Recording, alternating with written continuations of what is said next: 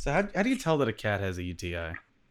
Really dark pee, um, or they start like urinating in random spots in the house.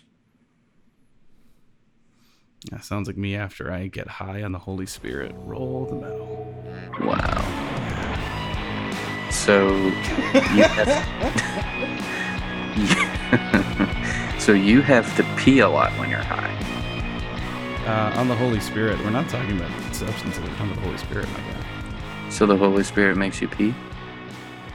Yeah, because you're being high on a substance. That substance is God. Is that what Jesus meant when he said that you would have a spring in your belly, like an overflowing spring in your belly? Yeah, urine. Wow. This is really like working right now.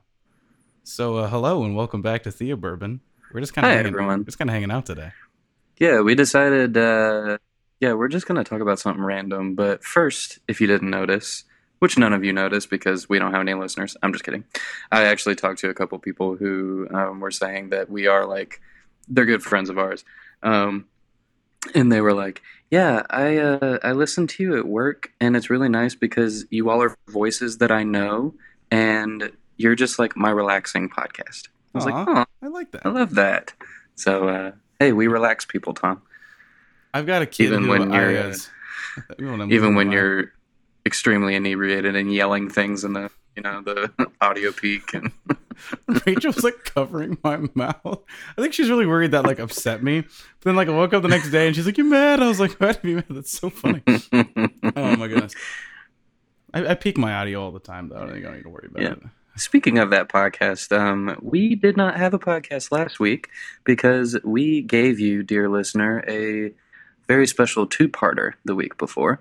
So that's what you got, and we took a little break. So, Also, Derek and also the entirety of Hopefully Wandering and also uh, some other friends too came to hang out for my birthday, which is so nice of yeah, them. on the day that we would normally record. So that was good to just see you in person, Tom, and hug you and feel you and touch you and Yeah, just it was a very like very touching kind of time, but like with yeah. like literally with like hands.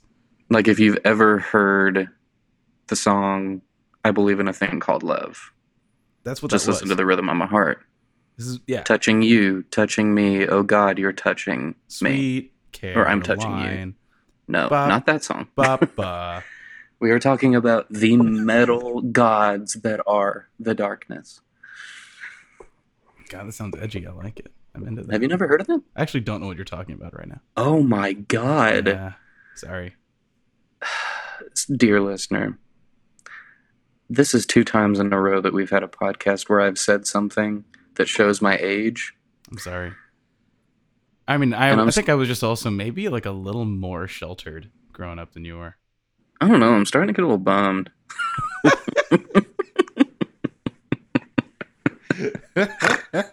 I'm so fucking old. I mean, I just turned a quarter of a century, so I mean, like, I'm sorry. I'll be caught up soon. We're gonna be the same age soon here.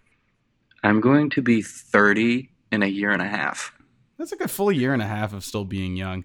I actually had so I work at a coffee shop with the drive-through, and I was working the drive-through today, and a lady came around, and her drink came to the total of 717, which is my birthday. And I was like, "Hey, it's my birthday." She's like, "Hey, wow, it's just your birthday. Happy birthday." I was like, "Oh, thank you." So we were talking, and I was like, "I just turned 25. I'm starting to kind of feel like I'm aging."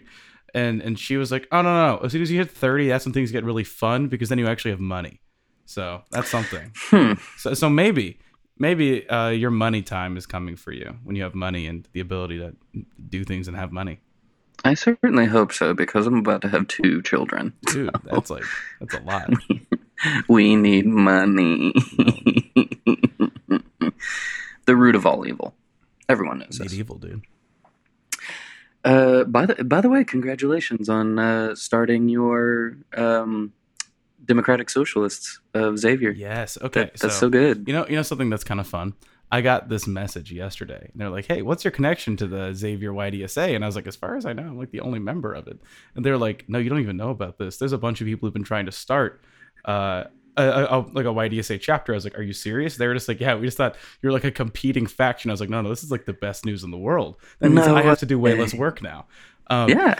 But as it turns out, a lot of them are like political science people, but none of them are like media people. So none of them are immediately thinking, okay, we're going to immediately make this official by creating an Instagram account and stuff. They're like, yeah, we're going to make a petition and like get like signatures and stuff. I'm like, okay, that's like way more interesting and better. So basically I was like, hey, so I made this Instagram account, want to use it? And they're like, yeah. So now I just kind of run the social media for, there's a group of like 11 of us now. So dude, that's the dopest thing I've ever heard in my life. Yeah, I just like lucked my way into having to do way less work than I thought. But I was just meeting with a bunch of the organizers from the DSA that do specifically YDSA stuff. So I had both interesting stuff to say. I got to share the crappy little graphic design that I made for it. It's literally just the old YDSA logo slapped on top of Xavier University. They're like, hey, just so you know, you might get a cease and desist because you're using their logo. I was like, oh yeah, I know. It's okay. Like, if that does happen, I'll just figure something else out. But I'm fully aware that might happen. They're like, okay, for the time being, we're going to use it. I was like, okay, great, let's do it. But made some new pals. It's exciting. Good. Well, like, I'm proud of you, man. There's quite a few people in there. Yeah, I mean, that's a cool thing. And it's cool to, I don't know, it's cool to feel like you're doing something, especially when, you know, not great things are happening in the nation. You didn't finish your thought. When you said, if you haven't already noticed, and not many people would notice because we just went on a tangent from there, but you never finished your thought. Oh yeah. What was I saying? If you haven't noticed, I'm not sure. I think I was just talking about. I think I already said that. You did say it. Okay, never mind. I did say it. No. Good to know you're listening. Yeah, what's going on? Yeah, I've not followed any of this. Well. Other than suckling on the teat of trickle-down economics, what are you drinking there, my friend? Well, speaking of what we were just talking about, I'm drinking some Maker's Mark 46. Okay. I'm not sure what's 46 about it, but it's what Collier and Michaela got me. Nice. Yeah, Collier of the Hopefully Wandering podcast, and his wife Michaela. That's what they got me. For my birthday, and it is like one of the awesome. most attractive couples I've ever seen in my life. Like they're just like pretty people together. The thing is, people just hated them all throughout when we were in high school, just because they were like really attractive. Just because it's like they were like the two hot people from youth group. Mind you, this is a youth group at a mega church, so you have to stand out. Right. And they stood out, and then they like fell in love at age like 16, and have been together ever since. That's so fun. So they got together when I was with like my first real like high school relationship. Yeah, that's when they got together, and like that was literally like 7 years ago. It's insane. Wow. So yeah, wait, not 7 years ago. It's like 9 years ago. Oh, I forgot that I'm not 22. Dude, this is my 10-year anniversary of graduating high school. I graduated wild 10 years ago. So I was talking to one of my coworkers who just turned 16, and I was like, yeah, so I graduated high school in 2015, and he was like, I was 9, and yeah, that made me want to poop. It hurt. It wasn't good. So oh god, we're getting to that age where we're looking at kids and we're like, you weren't even alive when I could like comprehensively and cognitively remember things. Like what's horrific is like I'm talking to them and I'm like, yeah, we're like. And I'm talking with them, and I'm like, yeah, we're like peers. We're in the same age group. And then they're just like, yeah, like old people like you know, say that. And I'm like, shit, you're right. You know, I'm like, I remember 9/11. You know what I mean? Like, right. And then like you talk to other people. It's not that they don't remember 9/11. It's that they barely know what it really was. Turns out they said never forget, and people have in fact forgotten. Or they just haven't known anything about it at all. Couldn't give a shit, you know? Yeah, ever think about how we really haven't had that's like the only time something really bad from a foreign force has happened on our soil that wasn't just other Americans killing each other. Like we have like other nations have like Americans or American backed forces just come and like massacre people in the streets all the time. Yeah. And yet like the worst thing that's happened here that was from a foreign force was just like people crashing planes into stuff for like one day, and then we just flattened the entire Middle East. Yeah. America, dude, what are we doing? This country, right? God. And it being 21 years ago. No, yeah, 21? 21 years? Yeah. 21 years ago. Wow. Um, like, I remember that day simply because my dad was supposed to get on a plane. Yo, my dad was in Manhattan when the planes hit. No shit. So we lived in Connecticut at the time, and Uh, there are a handful of little towns in Connecticut that are literally a 45-minute drive from there to like downtown Manhattan. Like you hmm can have a shorter commute living in Connecticut than in living in another place in New York. You know what I mean? Wow. Yeah, it's wild. Just depends on where you're entering the city from. Either way, so my dad was working in Manhattan at the time. He would just drive in, Mm, 45-minute commute, nothing too crazy. Um, and I remember it was like I was in preschool at the time, and it was like a 3 days on, 2 days off kind of thing for the week. And it was a day that I was off, so a day I was going to be home all day. And I was just doing little kid stuff. 4 years old, like doing laundry, cooking with my mom, playing with mama. But I just remember I was like, "Why don't you want to play with me? Why do you have the TV on? Why is the TV on all day?" mm, And I remember she was just like, tears in her eyes, just like, "We need to call your dad. We need to call your dad right now." shit, Um, dude. because when the first plane hit, he just immediately just like didn't say anything, got in his car and started driving home, and was able to get up before, because they ended up locking down all of Manhattan. Yeah, yeah, But he yeah. was able to get up before they locked it down fully, and was able just to make it home. And I just remember, like, I think it's the only time I've ever seen my parents like afraid, like, am I about to lose my spouse? Which is, Right. that's something I have not seen before or since. And yeah, I think that's my first memory. So that's fun. Wow. Yeah, I remember my dad was supposed to get on a plane, and I am 99% sure that it was supposed to go to DC because he did some things in DC. Oh, And when I was in seventh grade, we took a family trip to DC because he actually had like business going on up there. And so, yeah, it was wild. yeah. I was in first grade, second grade. I don't remember. But anyway, we got real dark real quick.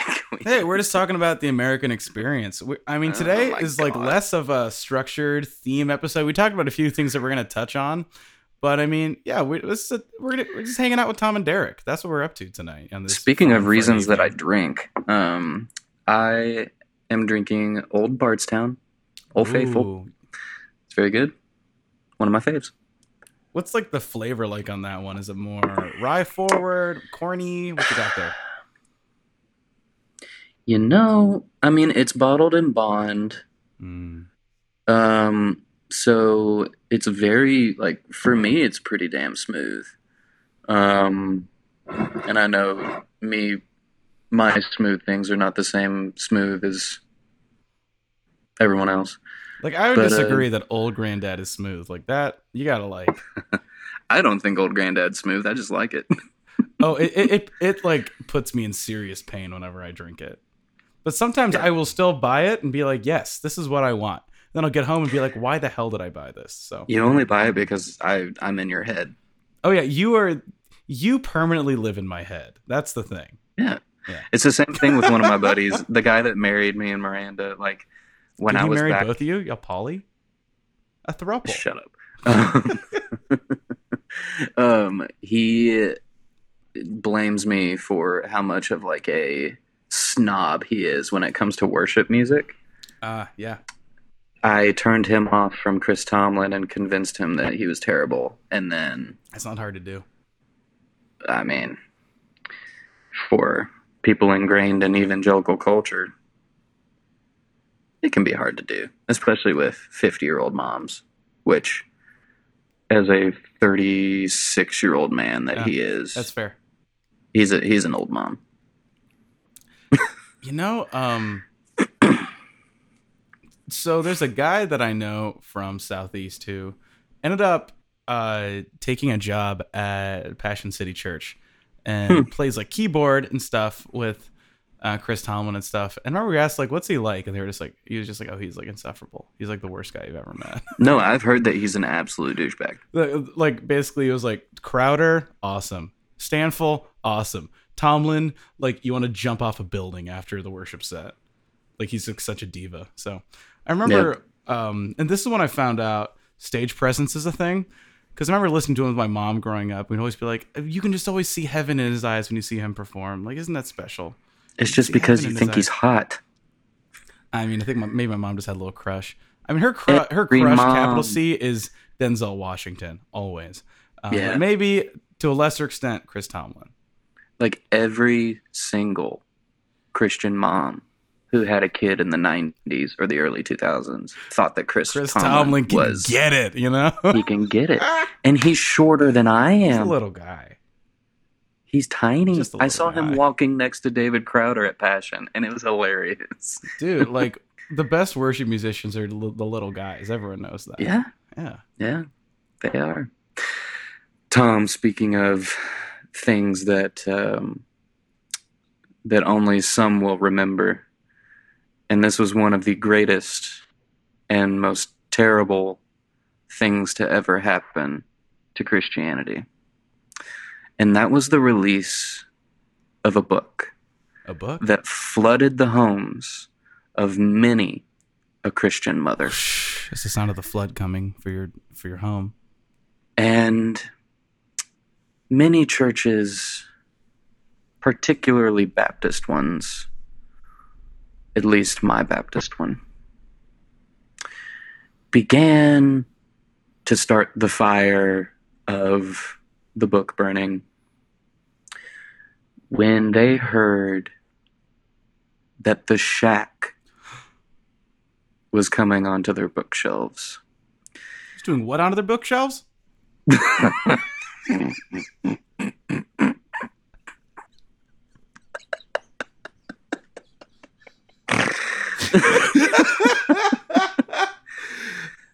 Uh, What was your reaction? I wasn't expecting such a reaction from that, but thank you. that was appreciate good. that. I really like that. Okay. But Tom, today we're Today. going to talk about how you have actually never seen or read The Shack.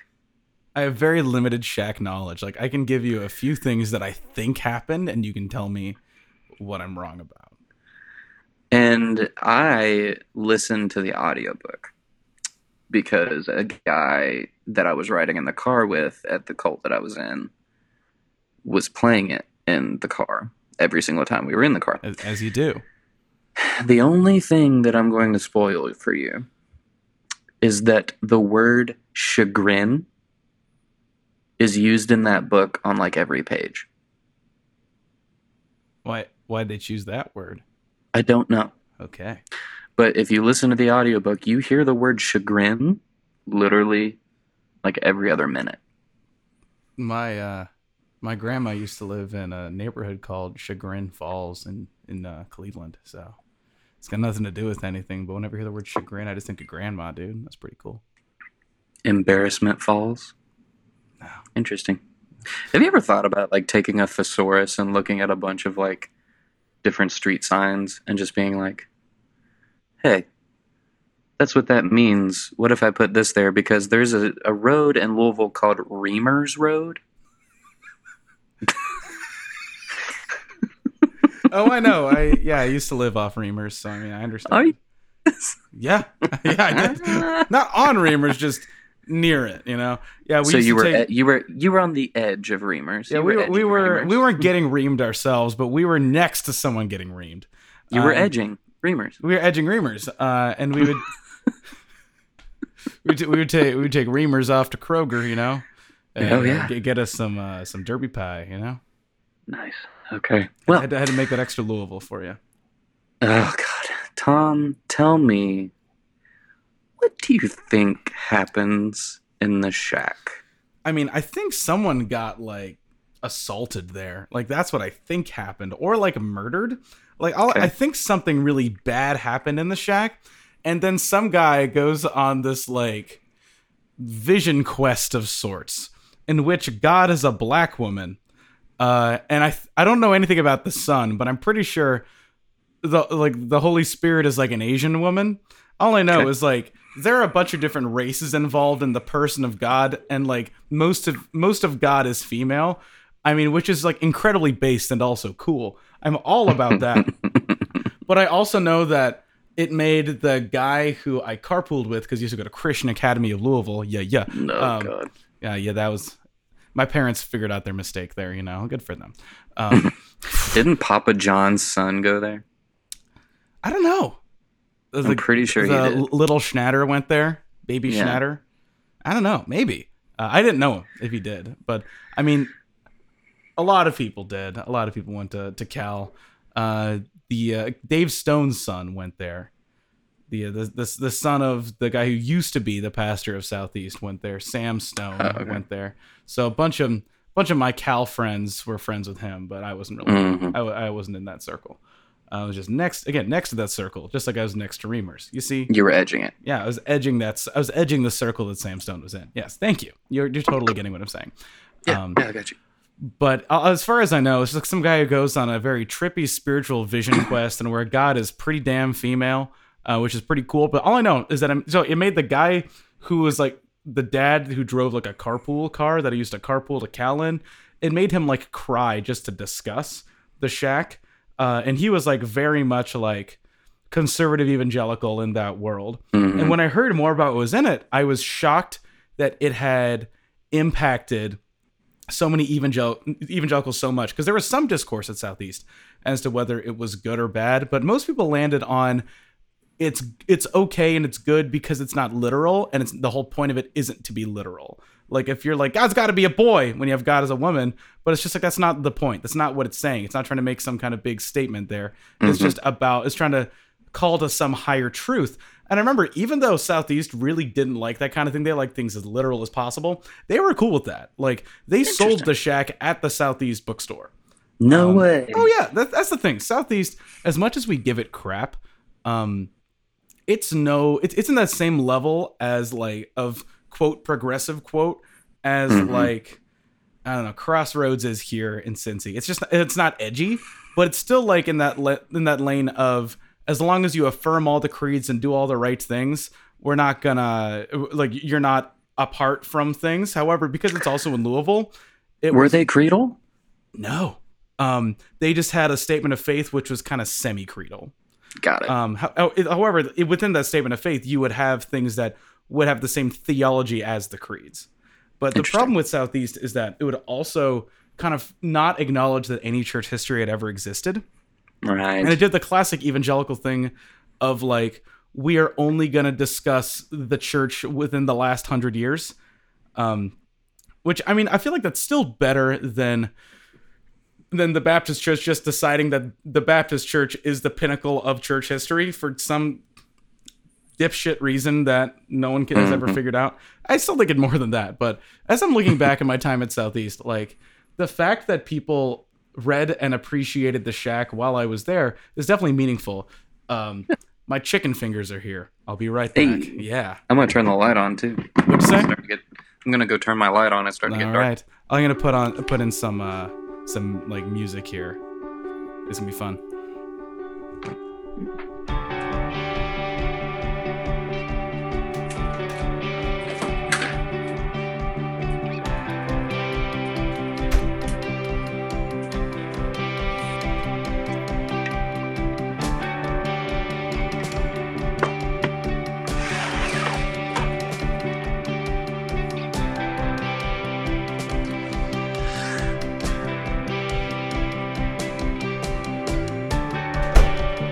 Once you know it's wrong, just numb it out.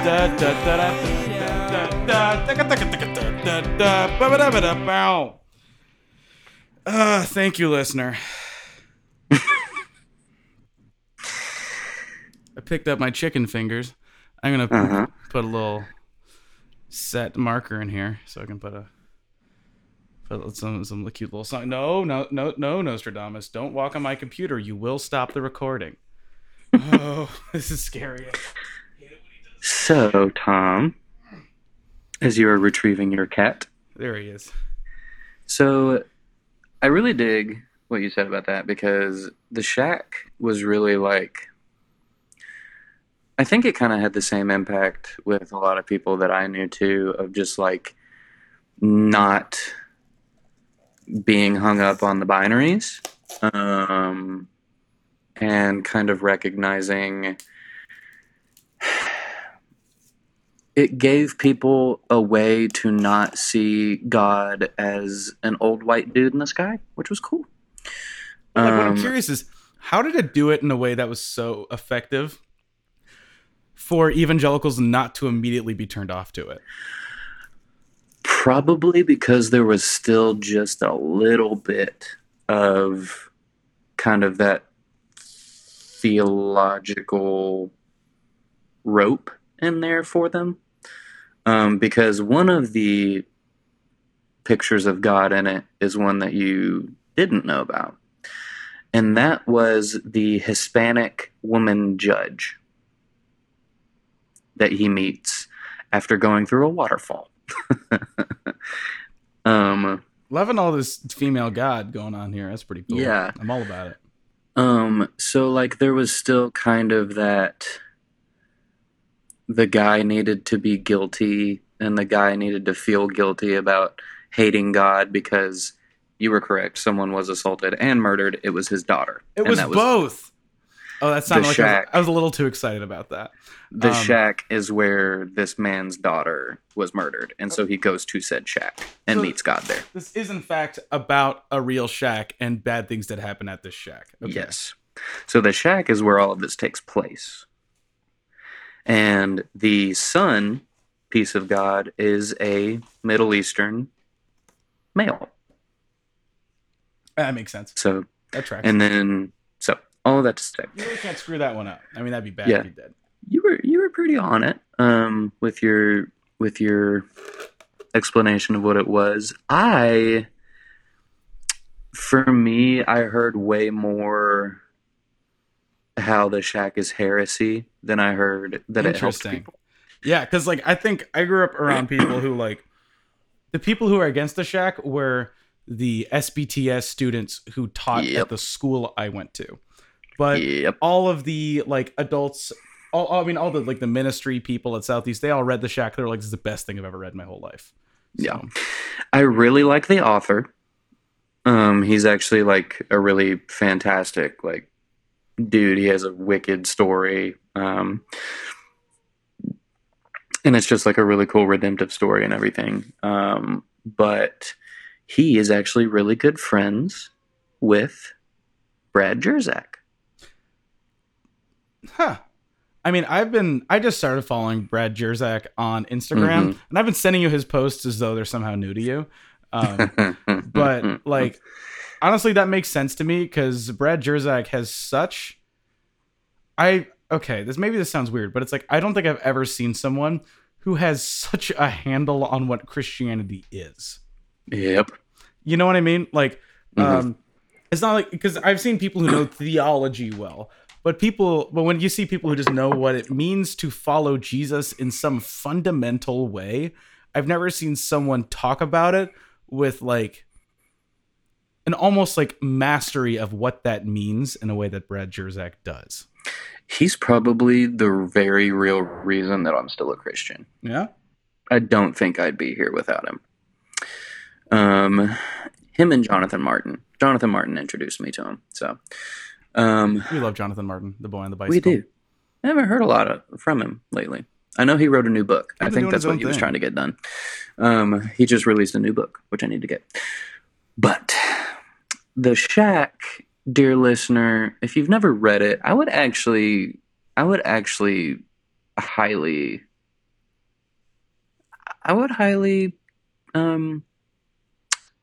what's the word? Encourage you to read it. Yeah. I would encourage you to read it.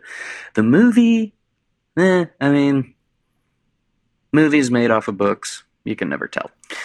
But the book really is good, and I think it kind of has a cool.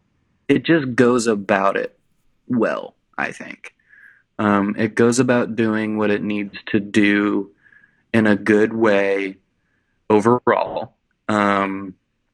Yeah, there are some things that are a little bit funky in it.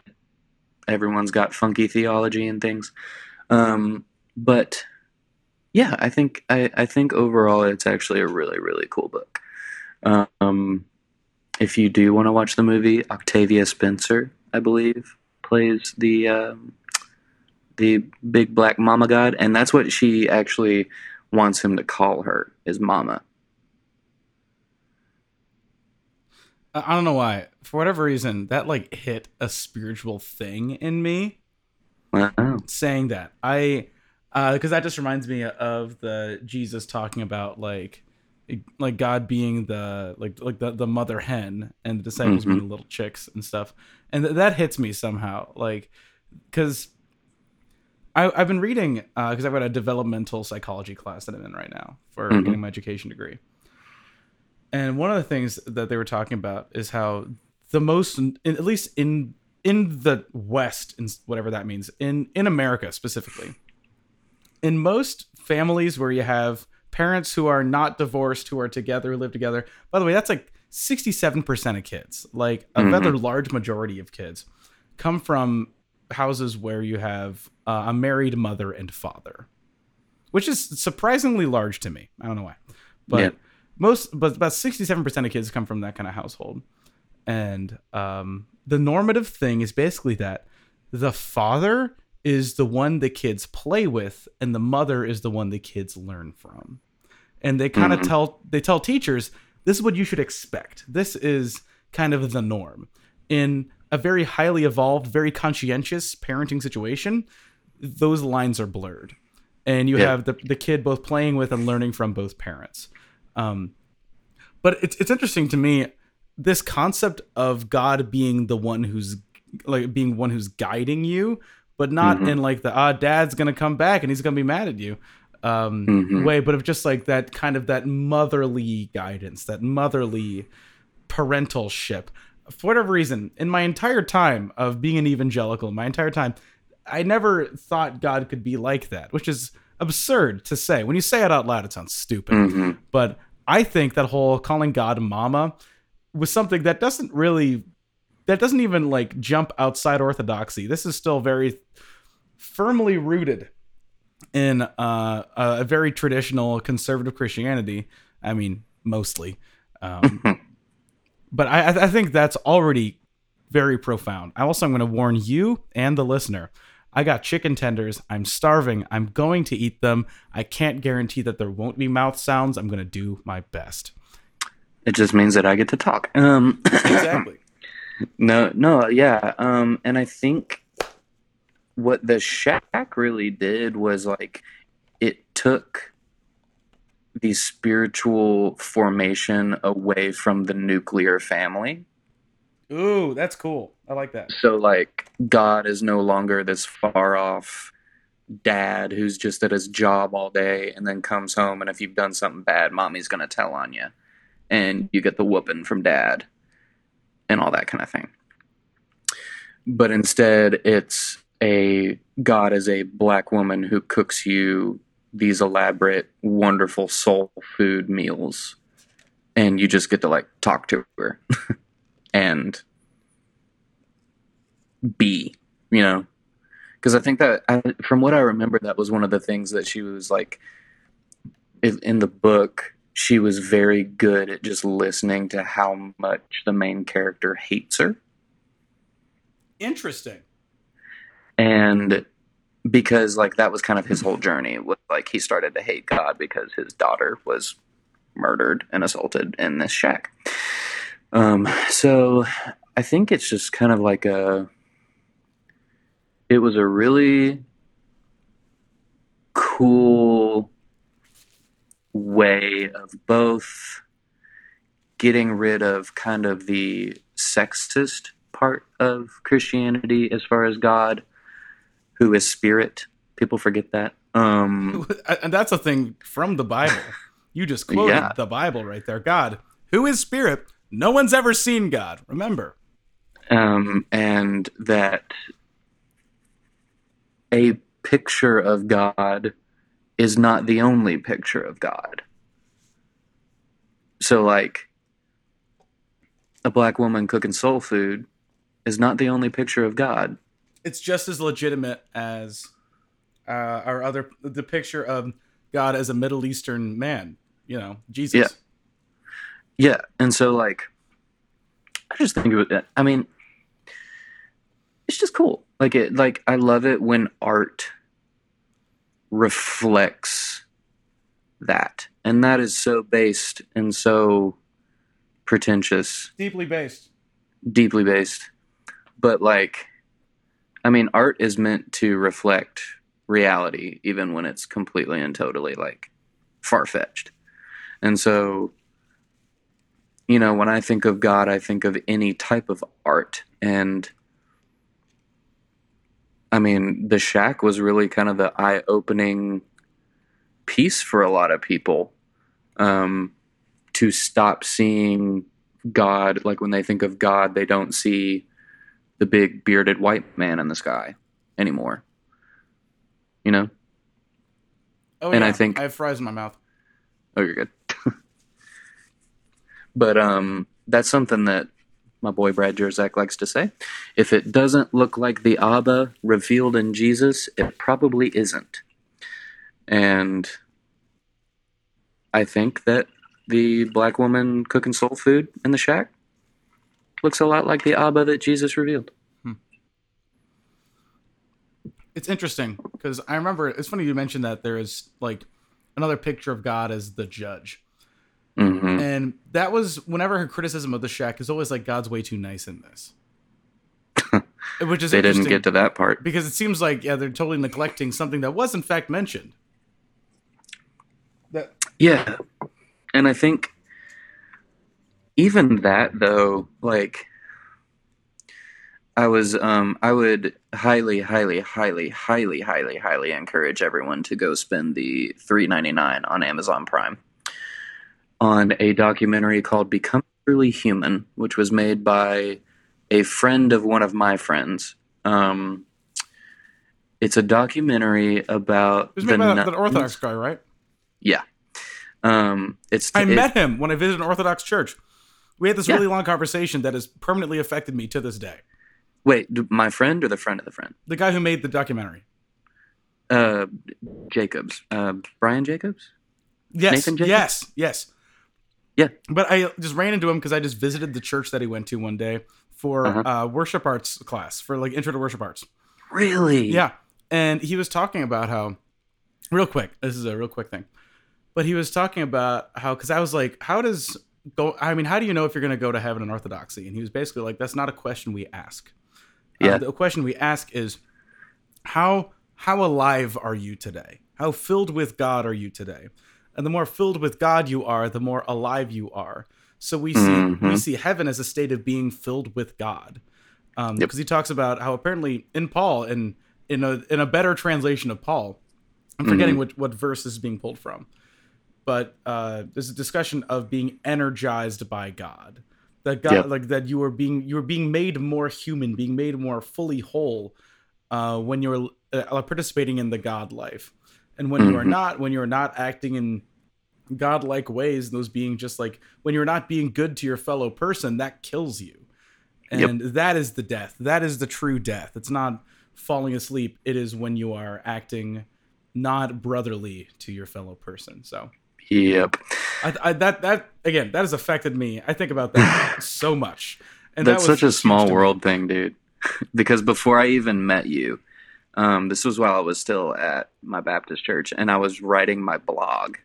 I was approached by someone, as like my buddy got me in touch with one of their PR people for the documentary, and they asked me to do a movie review of it. So they sent it to me before it came out, and I got to watch it and do a review of it on my blog. That was like which right was around super when I cool. met him. Really? That was like, yeah, because it was right about like he's like, I had a movie like just came out. So Wow. I was That's such a talking with small him world thing. over like a church potluck thing that they did, because so it's an Orthodox church, but they had people from all over like Eastern Europe and Russia and Greece there. Yep. So it was just an Orthodox church catch-all. Mm-hmm.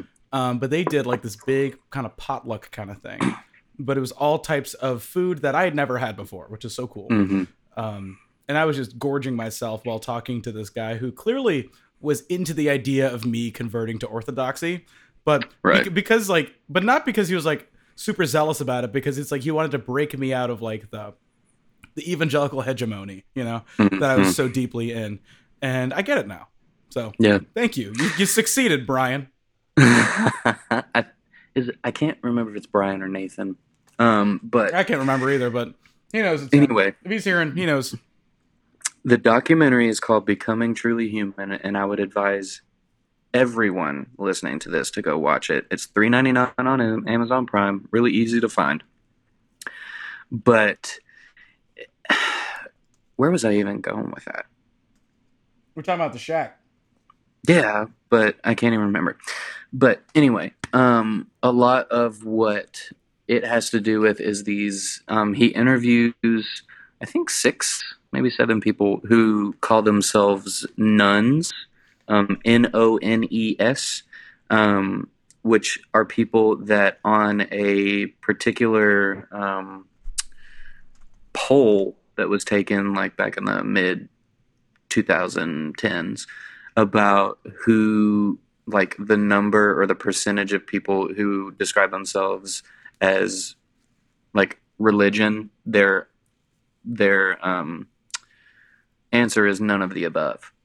And so it listed a bunch of religions and they would say none of the above. And so he interviews a bunch of them and basically like tells his story of finding like a God worthy, and not even worthy, but just a God that made sense to him. And he's a big, big, big Athanasius dude. As he should be.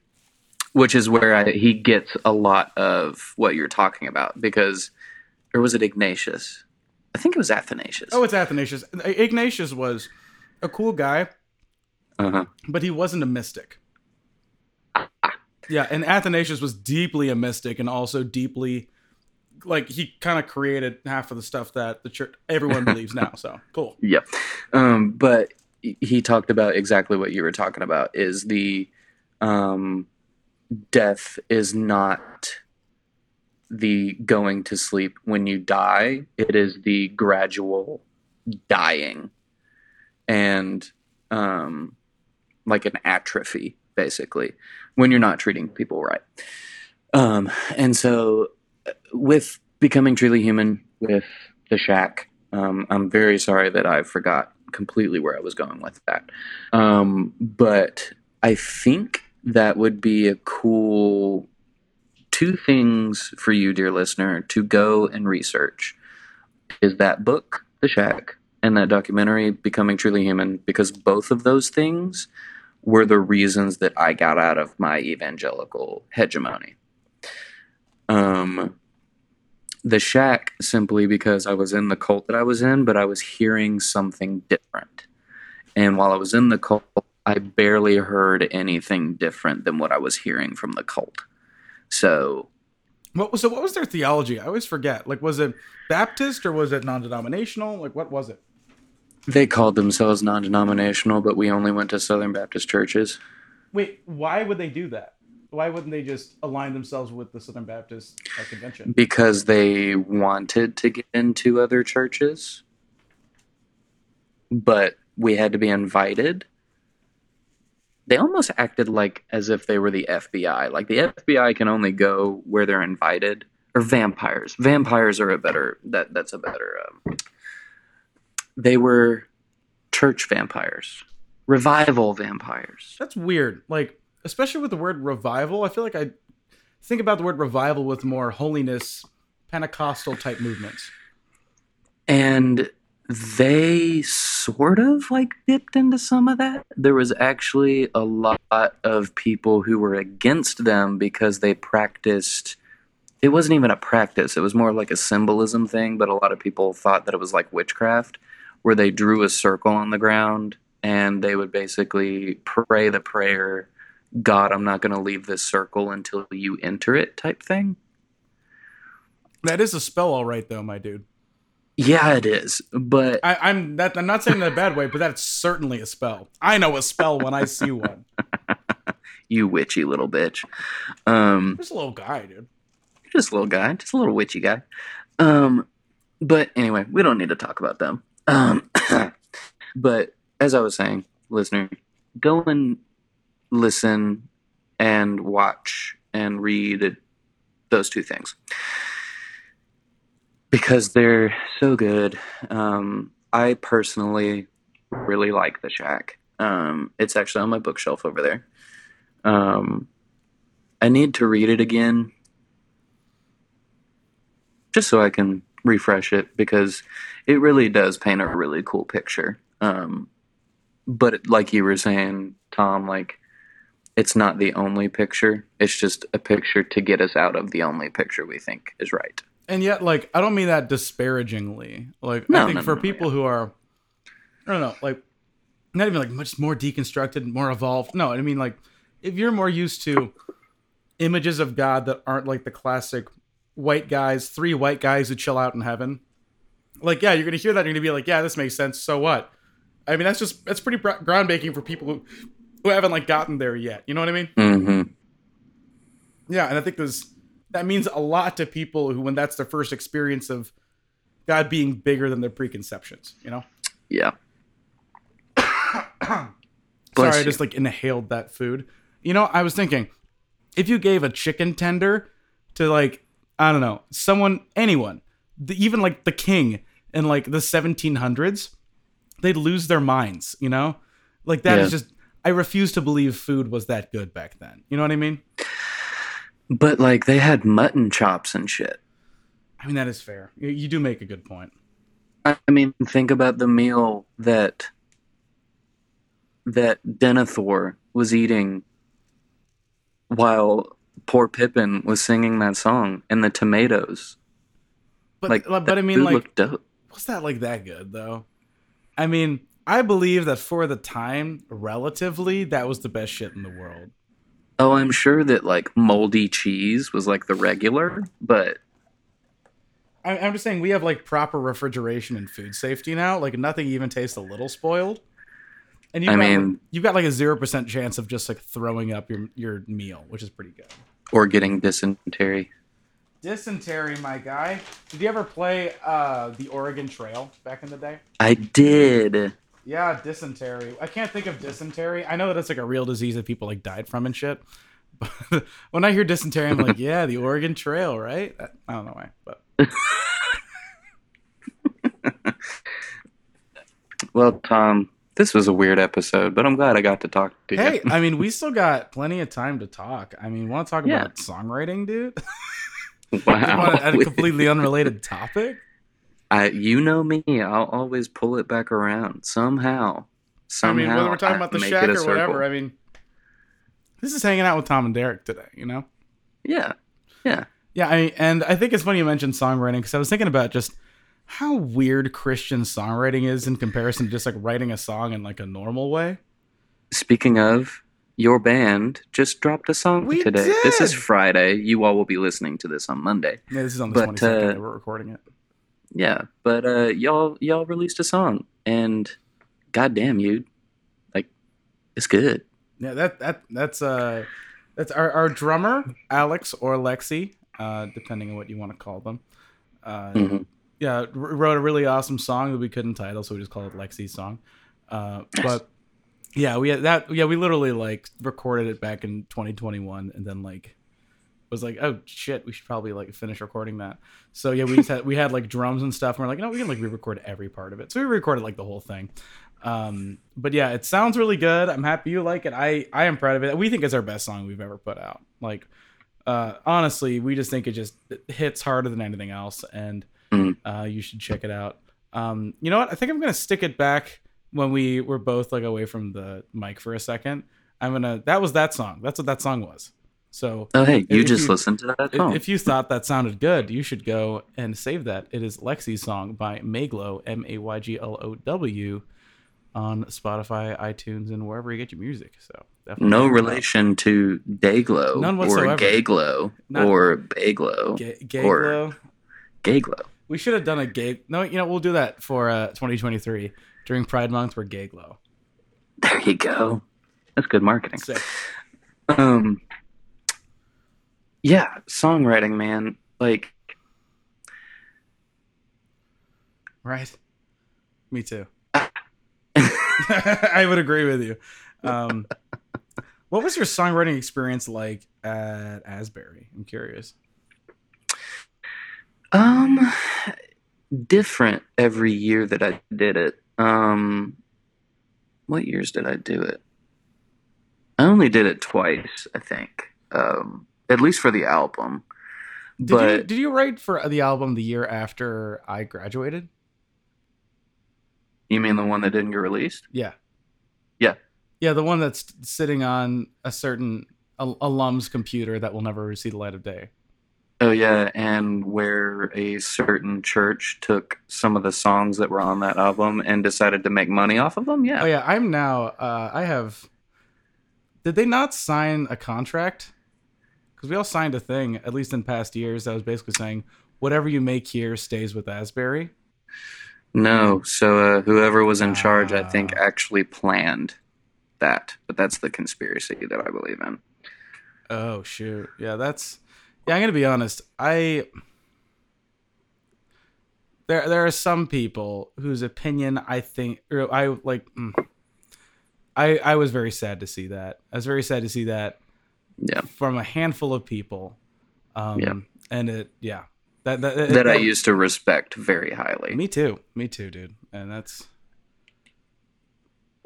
Just- it's rough to see people and like people being taken advantage of and stuff like that. Yeah. So that's one thing with the Mountain and Ascender albums. As much of a dipshit I was, I feel like I did my best to at least try to respect people. So And you did. Like, dude, you were so good at, like, you let me do my song by myself. Like, because it got thrown on there, like, last minute. And then whoever we asked to sing it, like, just didn't want to do it. And so I went in there and did it. yeah, what we were gonna do was we were gonna have. I mean, you can look this up. This is on Spotify. I mean, this is not. At this point, we're gonna use names. No doxing. We weren't gonna dox before. Now we can dox. It's cool. We're talking about not that. But it was Madison singing "Dreams," and we were gonna do "Dreams" and "Doubt" as one like double track. And then we Which realized it worked. Really it worked, cool. and it was cool. And it was still put on one continuous track. Mhm. Like it's still like one Ableton file, Dreams and Doubt. Yeah. There's like Um, a drone that kind of continues. I still listen to Doubt. I think Doubt is a hell of a song. You think so? Oh yeah, I think that song just rocks. Yeah, I I mean, think. you produced it, so like you brought the art to life, but like I mean, obviously, I like the production on it, but I think there's something profound about that whole both the Ascender EP and the Mountain Live album that Mhm. I've never heard it anywhere else. It's a Sufjan Yeah. Stevens album that was fully a worship album. yeah, That's it what is. Mountain is. And the fact that Dr. Bounce kind of thought it was cool, that's all I ever Uh-huh. needed. Like, No, that's it. because it's That's all not you need. because it's like there was the deep theological grounding of it Mm-hmm. wasn't that it's like we're like going to pick an aspect of God and write about it. It's like I think we're going to talk about experience and we're going to be painfully honest. Yeah, and it still wasn't as honest as we could have made it. Oh, I think there are a handful of songs that could be fully omitted, not because they're bad songs, but because we could have been more intense. I mean, Yeah. I pulled no punches on Mountain though. No. That song is exactly what I wanted to say. Yeah, and it's so good. We were this close to having the cup on there, The cup would have rocked so hard. but we would have made so many people angry about that. Yeah, that's a song about suicide, dude. But that would have been amazing. Like I just tweeted literally like a few minutes ago how what I think is so funny how Bottom of the Sea, one of the Meglo songs, when Meglo was just me, it was the last song that we put out before Meglo became a band of 5 people now. The song is quite literally about contemplating suicide while in quarantine. That is the song. Wow. And people didn't realize it. I think if people realized that, they would have liked it less, personally. But yeah, that was. I was thinking about that. I was listening to the song. I'm like, wow, why did I write this? Because like the first verse is that's exactly what it's about. The second verse is about. It was back when I had a job when I had my job at Starbucks, and even though it wasn't even like I actually made better money then than I do now. but it was just like I just hated that job so much, and I was just like I hate those capitalist bastards so much. Yep. So that's what that was about. But like the song and the whole bottom of the sea thing was about getting out into your life and finding that there's nothing for you and wanting to and seeking non-existence and not wanting to be around anymore. You know, that whole thing. So I don't know. I think that I am more and more convinced now that I am like less of an angsty teen and my brain is fully developed and stuff. And, and I'm just in a better place in life. I'm looking back at that and it's like, you know what? I think it was, I don't think it was a mistake not to put the cup on there. And I don't think it was a mistake not to go fully into it. Because I know that it would have definitely kind of weakened some of the Asbury-ness, the Asbury Worship Collective, because being taken seriously and being seen as legitimate by Asbury was always difficult. It would have been nice. And I wish. But also, I'm really glad that it's still mine because now I get to make it whatever the fuck I want it to be. That's something. And you're going to help me make it just a fucking banger. I'm actually recording a band tomorrow and the day after, so I'll be up on it. I'll be practiced again. I'll be well up on it again. So I still got to figure out how I'm going to pay you. Maybe in bourbon. You can pay me in bourbon, pay me in just good times, pay me in tickles, snuggles even. So ooh, yeah, dude. But now we'll figure that out. I'm not gonna charge you an arm and a leg. Don't worry about that. But yeah, this is you are, dear listener, you are currently hearing music making happening right now. Wow. But songwriting, let's see, were you more of a solo, write it with a partner, write with a group? And like what came of different types of writing for you? So I actually wrote The Cup with Madison. Yeah. I actually didn't know Madison had that level of like angst. She did, but she also didn't. I was most of the angst in that, I think. A lot of her stuff was she had just gotten back from the Holy Land and she had met people who prayed, like you can hear in the lyrics of the song, like, is there danger in my prayer? And she heard people praying dangerous prayers. Like, basically she heard people saying like, God, make me suffer if it means that I would know you better. Yeah. Like she heard people praying that prayer. So for her, I think it was a little bit more of a kind of that idea of, you know, it was like asceticism, you know? Yeah. Like, you know, God is bringing me through this trial so that I can learn and be better for it. Whereas I was writing the song from the perspective of, I'm getting out of Calvinism and I don't know if, I mean, maybe God wants me to be like Judas and just off myself and get it over with. So it's gonna connect with Rachel because we talked about her story, how and her own, like, if I'm a wretch and if I die while I'm a Christian, I get to go to heaven. Why would I want to be around if I'm just painting the people around me and even God himself to continue existing? Right. So that was what it was for me. And so do you know Schopenhauer? I don't. I think that's his name. I might be getting his name wrong, but he's existentialist, nihilist, kind of that school of thought. Mm-hmm. I know Kierkegaard. I might be Schopenhauer, but he's a contemporary of Kierkegaard. Nice. A little after him, but still in the same time period. He was significantly less Christian. He famously told his mother, like, about how much he wished he weren't a guy. It's not like he actually ultimately did kill himself. He was just very depressed, but also he had some things to say that were very intriguing. After finding out how miserable he was, his mother said that if she knew he'd be this sad, she would have gotten an abortion. And he said that was a great comfort to him that she would love him so much to do so. But wow. His thing wasn't as much, that he wanted to die. He wanted to kill himself for other people. He was just like, it brings me so much more pain to be alive than were I to fall asleep and not have to worry about this anymore. And it was just like, that was his whole thing. He was just like, he's like, I cannot bear the fact that I have so much possibility and a guarantee of pain around me at all times. Mm-hmm. And You know I what don't know. that sounds like? What? The Psalms. No, but like there's reading him. I remember when I wasn't doing as well. When let's see, it was like kind of the spring / early summer of 2021 before my life kind of fell apart there. I remember that's the first time I heard about him. And I was like, it's not like it affected me, but it was just like, oh, I can't think about this right now.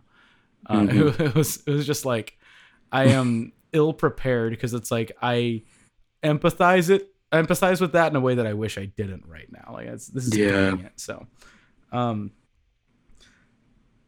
I think one of the issues with a lot of our music as Christians is that I think there is a place. I mean, I don't know what the hell worship music means at this point. If we're talking about music that is a well-written pop song that can whip you into a frenzy so you can cry and experience God or something, then it's like, yeah, that the music that a lot of stuff that we were writing for Asbury wasn't really that. But if we're talking, we are going to delve into our own experiences and write about life, but write about that as someone who believes in God, that being a thing that's important to us, and us still finding God in all of those moments. That is profound. And that is incredible. And I think the stuff that we wrote, I don't know, I still think in terms of just like making art, I've never made better art than the kind of stuff that we did on that album. And in terms of like, not even in terms of like the best songs I've ever written. I've written better songs since then.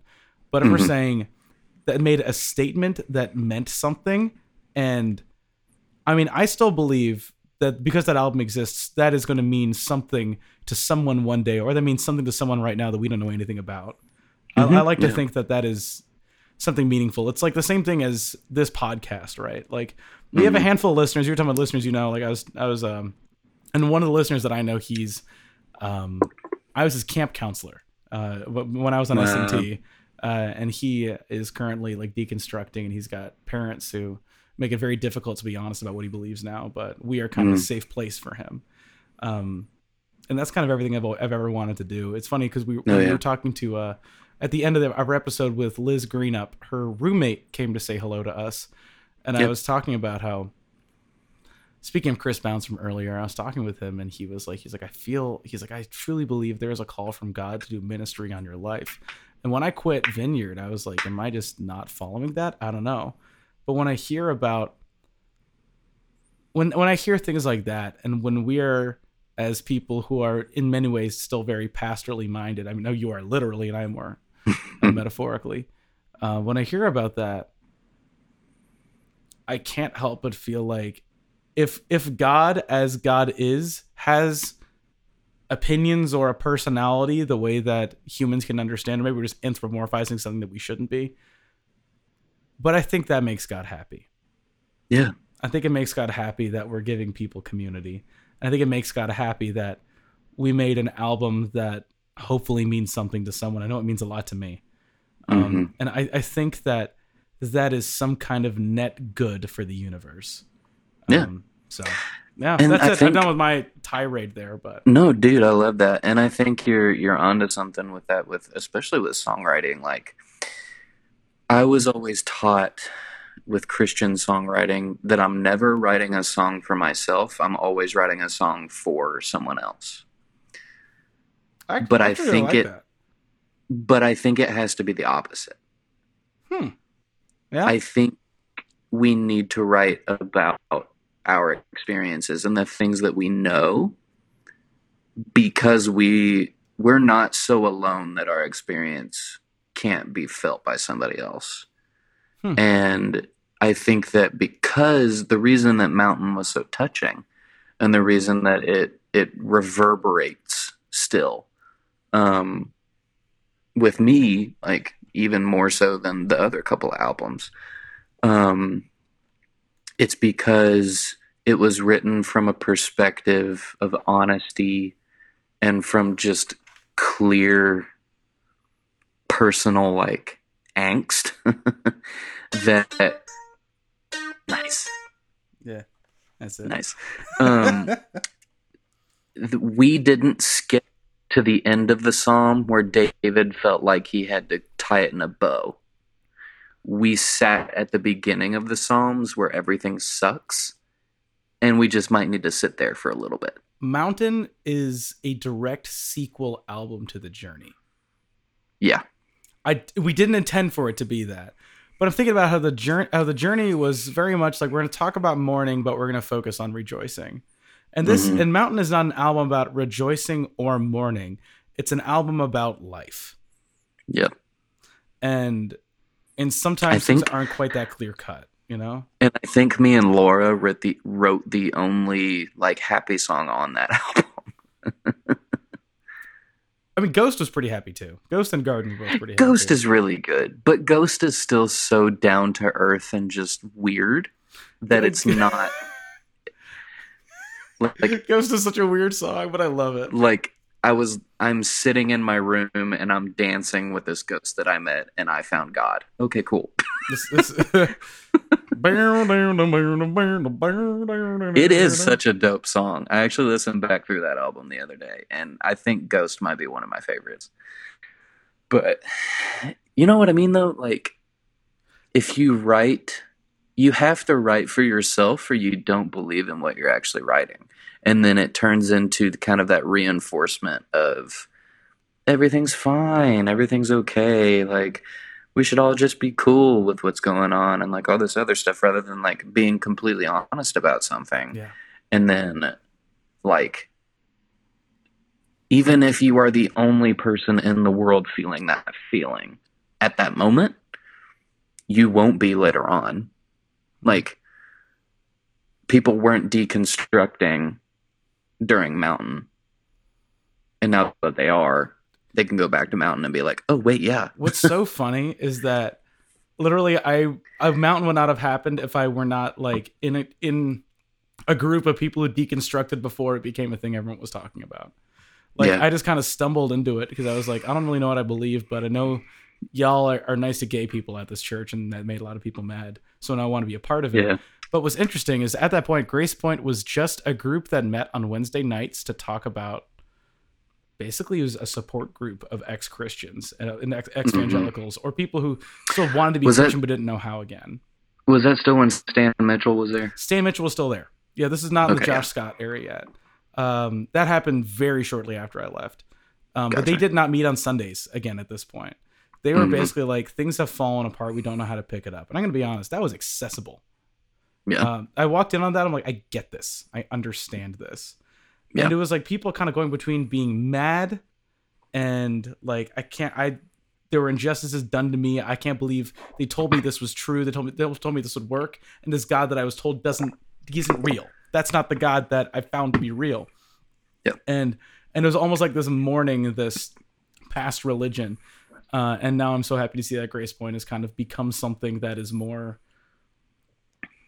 not even like positive, because that was a positive for me too at the time, but it's something that is more speaking back and speaking positive words instead of just like receiving things, you know? So yeah, Josh Scott's a cool guy. Have you seen the kind of stuff that he says? Yeah, and he actually is a mutual friend of the guy that married me and Miranda. Yo, my cookies are here. Be right back. Your cookies. I also brought cookies.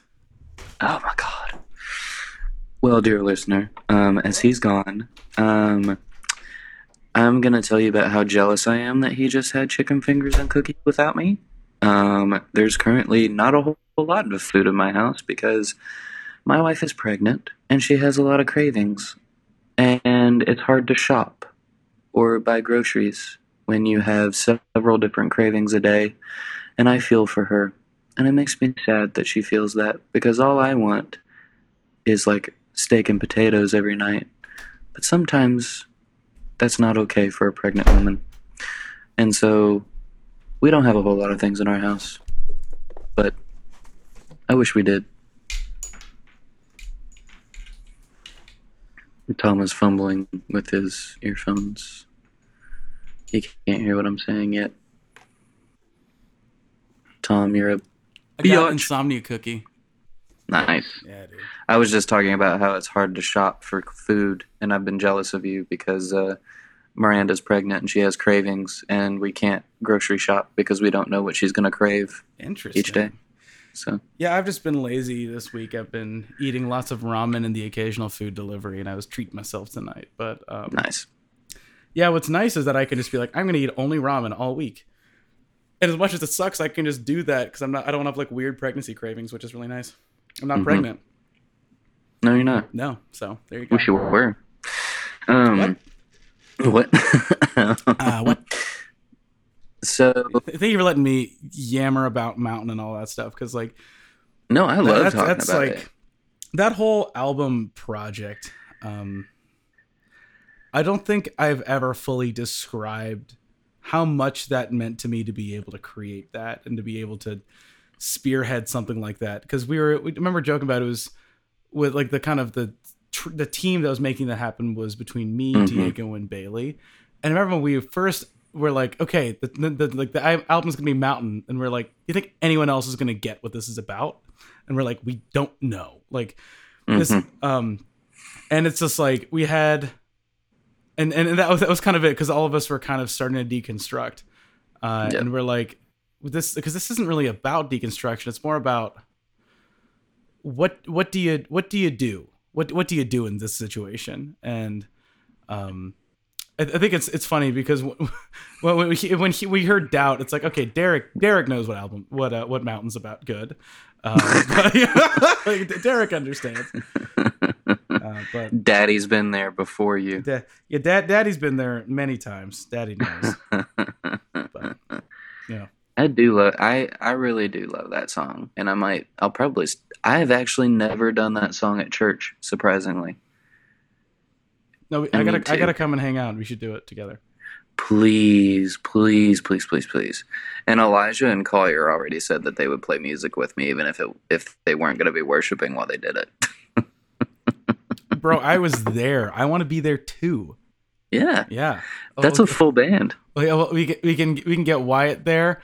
What's actually really funny is that Lexi actually goes and sings at churches sometimes because Lexi's not religious, but there are some churches in town that just know of them, and they're like, "Hey, want to come sing a song for us?" So they'll just do a paid gig at a church and just do like the special music sometimes. That's the dopest thing in the world. Which is incredibly funny. Like Lexi's not gonna go and do unpaid church music, but if you pay them, they'll go do it. You know, if you're like, I mean, I can't pay them, but I want them to come and sing at my church. I can't pay them, but go listen to Lexi's song. Lexi can sing. Lexi can sing real good. All right, I'll do that. But that's funny. Should we do the cup when I come and do the house show with you guys?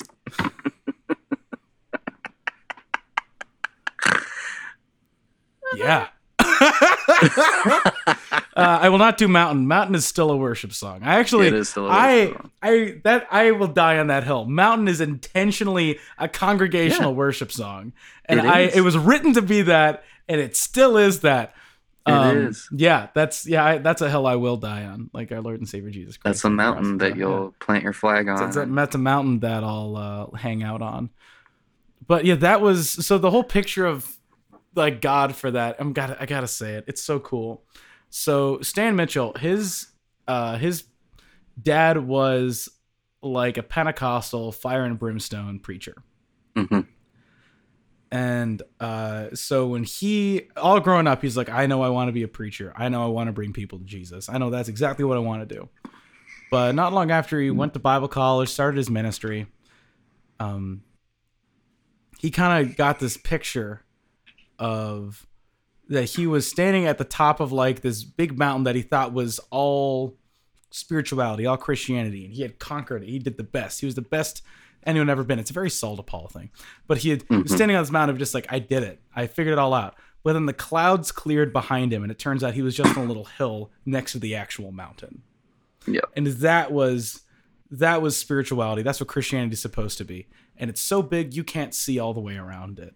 You could go and you could climb that mountain for the rest of your life, and you've only seen a small fraction of it. But the whole point of the God life is to climb, not to get to the top, not to conquer it, but to enjoy it, The whole point is to go and enjoy the climb. That and which is very funny because we could put this into the same verbiage we used on the journey. Yeah. That like this is still the journey as well, but like I think we want it to be like this isn't about like the Christian life or something. Be another mountain. I'm always gonna wanna Make him move. always gonna Oh god. It's the climb. Is that a different song? I don't know. Is that a different song? I actually don't know. No, Tom. That is the same song. Tom. I don't know. Tom. What? What are the odds What are they on? that on August 14th, you come and help me lead worship at Woven? We do mountain, and you tag The Climb by Miley Cyrus. Maybe. I could probably come on August 14th and do it, but What are the tagging odds? the climb. 1 in 5. All right, 3, 2, 1, 4. 2. I'll still come on August 14th, but it's not going to tag the climb. But just imagine you finish, and we met. You meet me at the base camp, and then every day we'll climb. There's always going to 'Cause be there's always another gonna be mountain. mountain. That's going to just ruin the moment. And the moment is the whole point.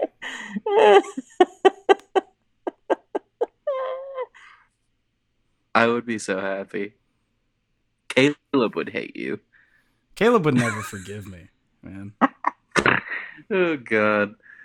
Well, I think when it comes to songwriting, like I was saying before, I think you do have to write it for yourself. I was convinced. I'm more and more convinced of that. The more I think about it, that sits with me. I like that. Yeah, I was convinced by Bono that if you're not honest when you're writing, then you're just trying to sell something. Ooh, You know? Good. I like that. And I mean, I was told by a minister once that worship was a product that we needed to sell. What? Why? You know who I'm talking about too. No. He wouldn't. He wouldn't. Let's just say that JS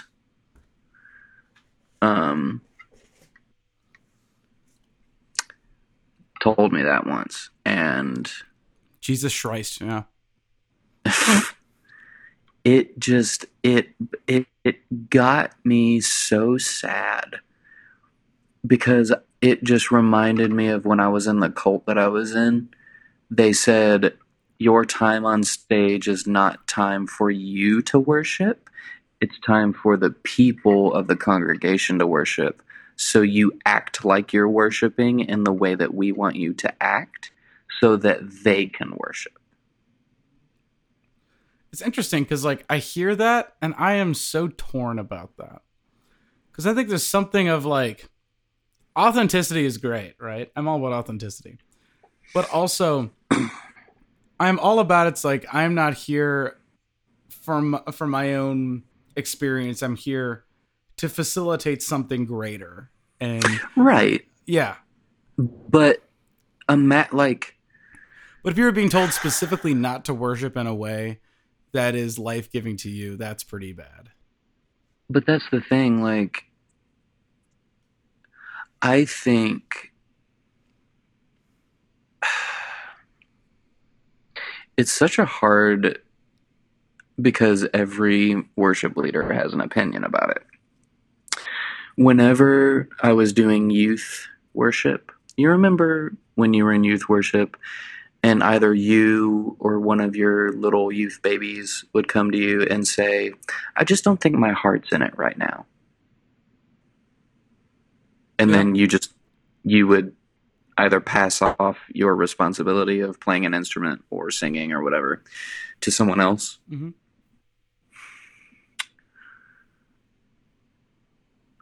I think that it is more worshipful to worship when you don't want to Yes. and being honest about it 100%. Yeah. than the other way around. And I'll say my Because- prayers when I don't believe. And in that way, that's why I cannot get behind the being a worship leader who acts the part just so someone else can have an experience rather than Okay. someone who is on stage literally bleeding through their chest and handing it to someone else and saying, "This is what I'm experiencing right now. Where you are is where you are. This is where I am. Let's join together and hopefully help each other out." Because I think that is actually what it's supposed to be. So, like, when I was at Southside, I actually practiced this in a way where, like, that was when me and my wife had our miscarriage. And one of the Sundays we were singing He Is Faithful by Brian and Katie Torwald. Dope song. Love that song. But I literally told the church, I was like, I don't actually think I believe what I'm singing today, but I'm going to sing it anyway. Would you all sing it over me? Oh, that's brutal. I am like, I think it's wild that over a doctrinal difference, you're like no longer with them.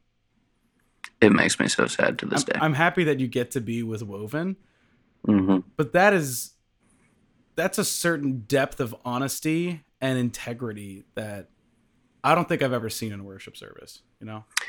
And I'm not trying to toot my horn, Oh, no, but I you're think being real. I think that's actually a worship leader.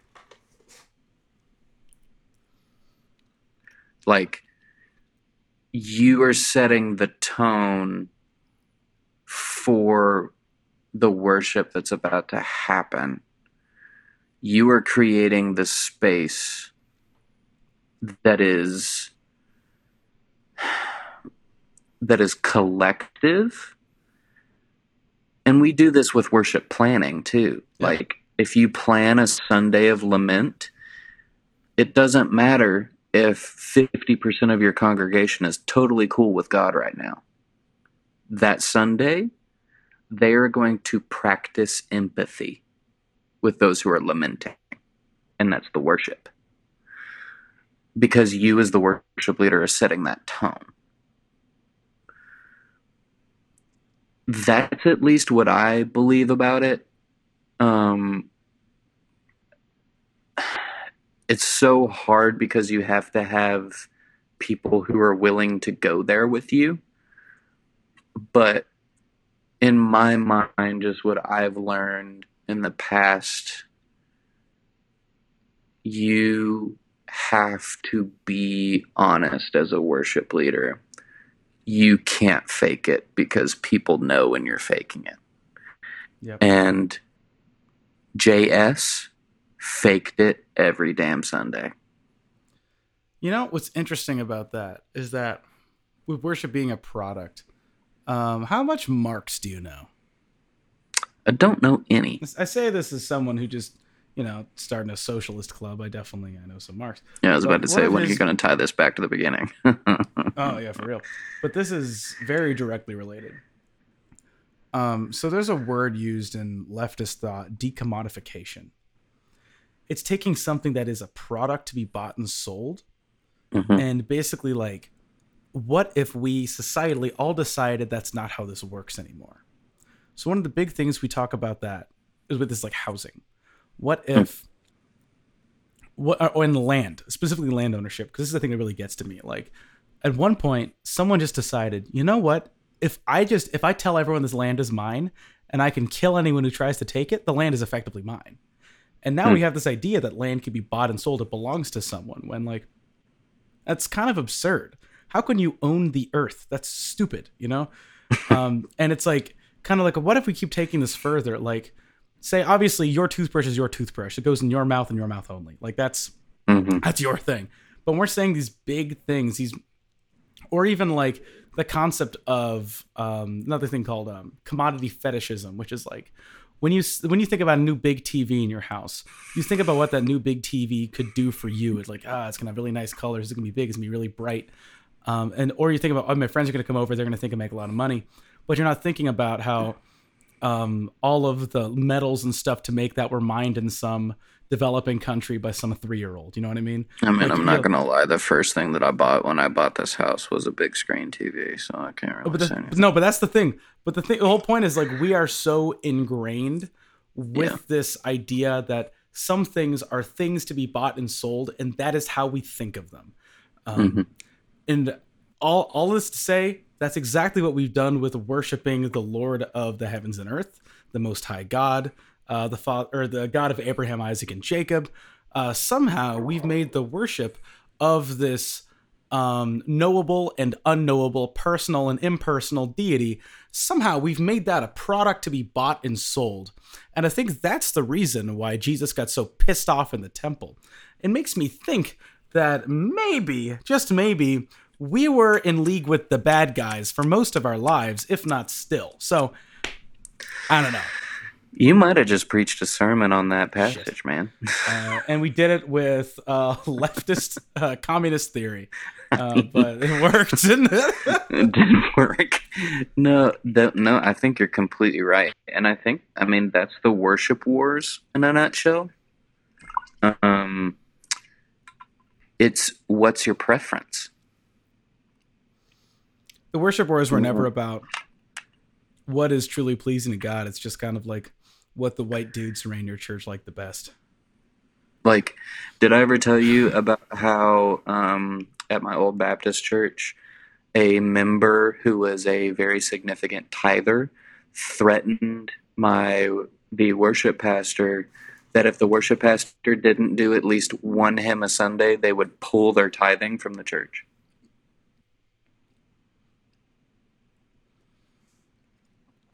It's kind of like when you like request a song on the radio and you say you're going to give them money if they play your song. It's like a bribe. It's weird.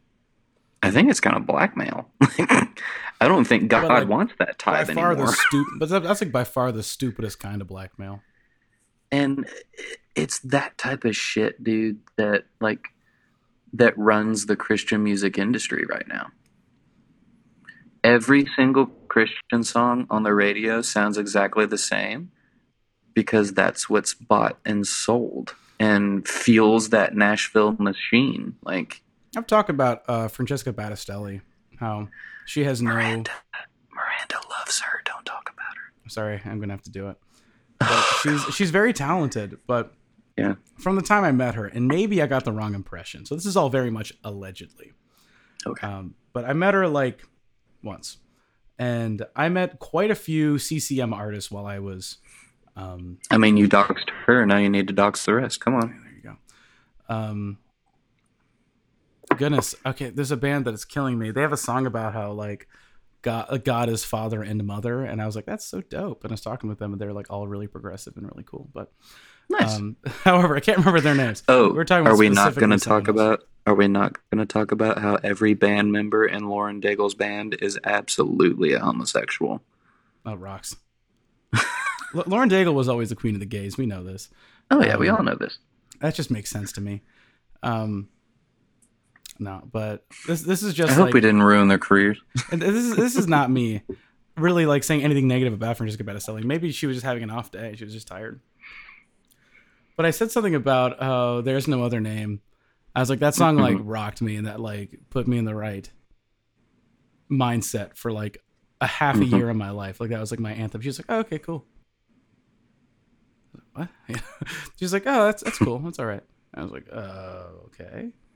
And we just had a small conversation, and like maybe she was tired. I don't know. You can never know. Maybe she was fine, but it was like this weird moment of like, that was a weird response. and I don't know, and it's just like, and maybe I'm just jaded, and I know I'm jaded. Who are we kidding here? No. But talking about Christian artistry, it's like I know how I feel when I write a song that I hope means something to someone, Hmm. and she just didn't respond like that. I don't know. You know, maybe, and this is not me trying to put the bow on it and make you feel better, but maybe she was just being honest in that moment and was just like, I'm tired. I'm going to talk to you like a human being, and I'm not going to pretend to be this grateful, wonderful, You know what? thank you so much. This is great. Like, know I what? so love that you did that. That's fair. You never know. Yeah. And the thing is, I think if you're right about that, then that was just a level of empathy that I didn't have yet, and I didn't get it. Then maybe sometimes people are tired. Sometimes people You don't never know. talk about that. So. And I know that from experience of meeting Brian and Katie Torwalt, who were like my idols for a very long time. And I met them when they played at Lex City, and I also met Sean Fuchs. I was right next to you. Yeah, Remember, I was I'm- there. I met Sean the Fraud, That guy was. and he was actually kind of like a cool dude. That's the thing. It doesn't surprise me. I mean, he's a charismatic guy. He's blocked me on Twitter, so I can say whatever I want about him. Really, that's dope. Oh yeah. Oh, I'm so proud of Yeah, you. two fun people who blocked me on Twitter are Mark Driscoll and Sean Fuchs. They both blocked me, so that's pretty cool. But You've made it farther than I have on the Twitterverse. no, because Um, literally I was just like back when they were doing dumb stuff, I'd be like, I think I tweeted at Sean. I think it's Voigt. I think it's Voigt. Sean fucked. He sure did. He's got kids, you know. He definitely did at some point. But he. But I think I just tweeted him. I'm like, how could you dare be so irresponsible? Like that's all I did. It wasn't even like a crazy tweet. There was enough. To get I'm blocked. surprised that he didn't see what I tweeted at him when I was like, he was saying something about immigration and how it's terrible and all this other stuff. I was like, you're literally the mouthpiece for Compassion International, and you're talking like this. Repent. But Your point was too good. He couldn't block you over that. yeah, maybe he felt something. No, that whole Francesca Battistelli thing, like. It just I made me agree. sad, you know. It's Yeah. simply put, and maybe this could just be me being not empathetic enough, and that's honest. That's me saying that for real. Yeah. But like, and maybe Brian and Katie Torwalt. just That's been what I bad. was talking about. Yeah, you're talking about Torvalds. Yeah, you're talking about the Torvalds. Yeah. Sorry. Katie, Go for it, dude. super cool. Like she, like I shook her hand and I was like, hey, me and my wife, like we really like you guys because you kind of like, we really want to be worship leaders together. We love singing together, blah, blah, blah. Like you all are kind of our idols. Like it's so cool to be able to worship with you and just, meet you. And she was like, oh, that's so great. Like blah, blah, blah. And Brian just like totally blew me off. Oh God. But then I remembered that they had like a brand new born baby, and it was like 10 o'clock at night. Dude is gone. And I was like, oh. And I didn't realize this until I became a dad. And I was like, that's why he wanted me out of his face. Dude He wanted to needed go to bed. Dude needed to go. He wanted to go to bed. He was so tired. So like I remember being very, like, I already knew this, but like I remember being reminded that like it goes along with that whole buying and selling Yeah. worship music. Like Chris Tomlin is the Jeff Bezos of Christian music. We think of these celebrity, high-profile CEO bullshit, whatever you want to talk about it, like, and then you meet them and you realize they're human,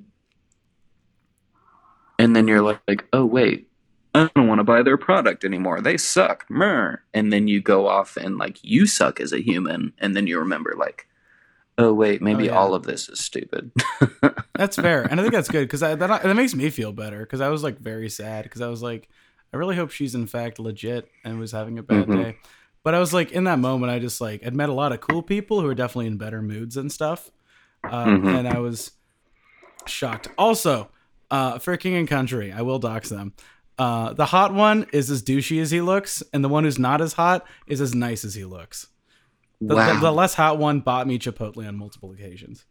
That's dope. That's a true bro right there.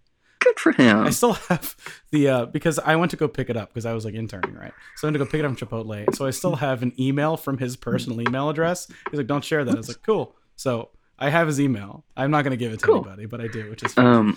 Do you want to know who is the nicest person I've actually ever met in my life? Who? Phil Wickham. Chris Tomlin. Not Chris Tomlin. Yeah, not him. Phil Wickham. He was actually one of the dopest dudes I've ever met in my life. And the dude sold out wholeheartedly. Like, he is a complete sellout now. Maybe he's still really nice. He's just a really nice sellout. Yeah, because he became friends with Chris Tomlin and Brian Johnson. Oh, man, I feel like becoming friends with Brian Johnson is so much worse for your soul than Chris Tomlin. Yeah, it is. Man, Bethel, man. I was thinking about the Trump prophecy the other day, and like, how did that even happen? Like, how did we get here, you know?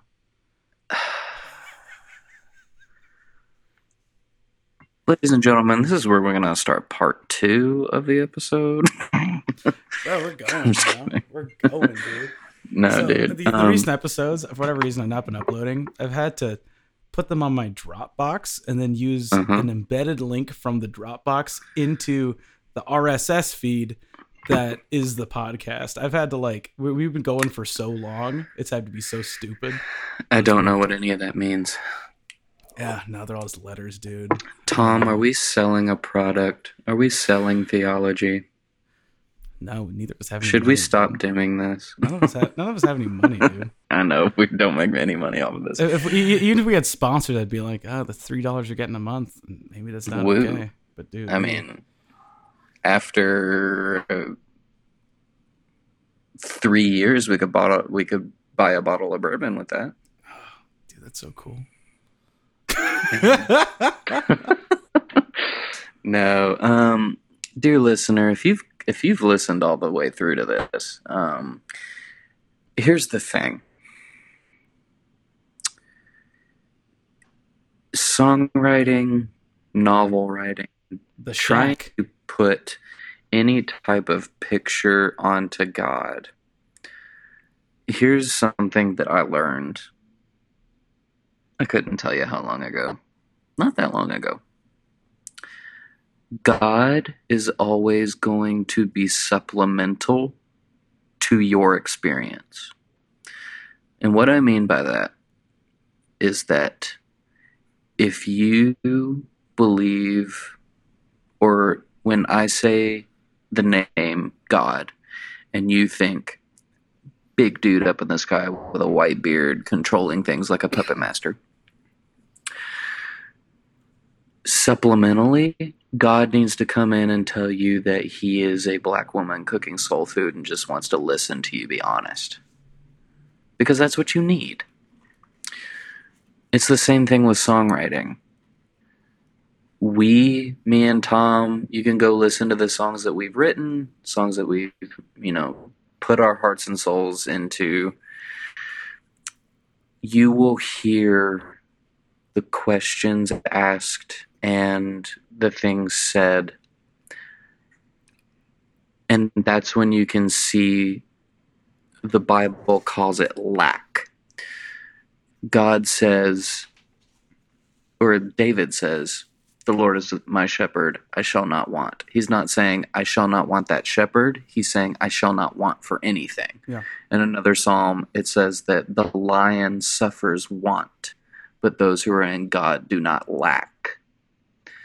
Lack there is talking about something that God needs to supplement for you. So let's just bring it down to like a really practical sense. I lack very close, intimate friends. I have a lot of very standoffish friends. Tom, you're one of my closest friends. I can tell you literally anything, and I'm so happy for that. But you might be one of the only ones that I have right now. So I need someone that I can go to and just be like, dude, I need to shit in your face what I'm feeling. What? That's what Jesus is for me at this moment.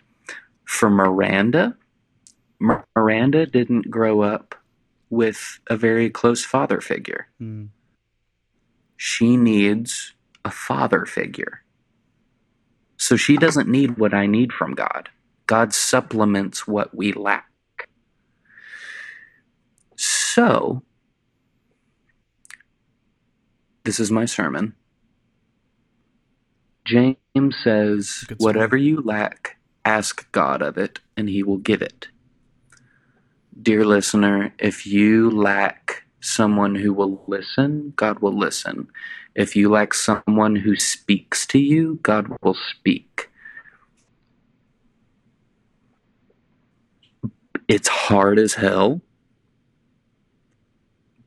but it's not at the same time.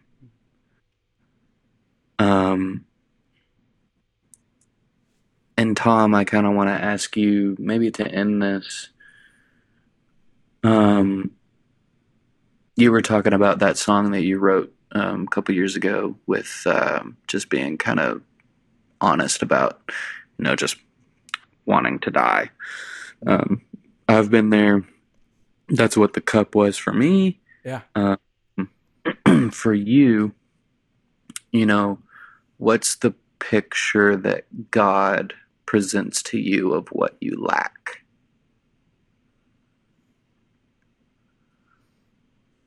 I think the thing that I've always lacked, it's like the Mary to the Martha thing. That I find myself caught in that Martha always needing to do things, scheduling things out. Like, I'm a busy person. I like to schedule myself pretty tight. It makes me happy. I like doing things, but I also find myself longing for that eternity in the moment. I find myself like so focused on the sequence of thing after thing after thing that it becomes very stressful and very worrying about all the things that are happening, especially when you're not even particularly excited for any of those things. They're just things that you feel like you're being subjected to, So I think that thing that God is for me is peace no matter the circumstance. That's not peace that's like fixing anything. It's just knowing that it's okay for me to sit down, enjoy the feeling of being a person, enjoying feeling, just like life in my fingertips and my toes, and sitting down and being like, even if I'm tired, even if I'm ready to be done, even if I need a break, it's better that I'm here than for me not to be here. And I can take pleasure in that. As Walt Whitman would say. What does he say? What does he say? Oh me, oh life. To something. I'm going to look it up. But nonetheless, that assurance that that's a thing that I can do, and it's true, and it's good. That's what God has been to me. That's good. And dear listener, I don't know if you have ever heard of the Pascal wager. That's not what we're talking about right now. The Pascal thought process is that there's a big God-sized hole inside of you, and God needs to fill that hole. He needs to fill the hole. Real quick, the band that I was talking about is super cool and progressive. Had a great song. The song is "You've Always Been" by Unspoken. Nice. Yeah. The words are left unspoken. No. We're not talking about Pascal's whole thing where you have a God-sized hole and it needs to be fixed. Talking about literal, like in your life, you have need and you have something that is so pinnacle to your existence that you long for. Your desire, your delight, those things. Whatever you are missing from your life, that would delight you, God can be that. Because he's allowed to be that. Yeah. But you have to allow it. God is a consensual God as well. O Me, O Life by Walt Whitman. The question, O me, so sad recurring, what good amid these, O me, O life? Answer, that you are here, that life exists and identity, that the powerful play goes on and you may contribute a verse.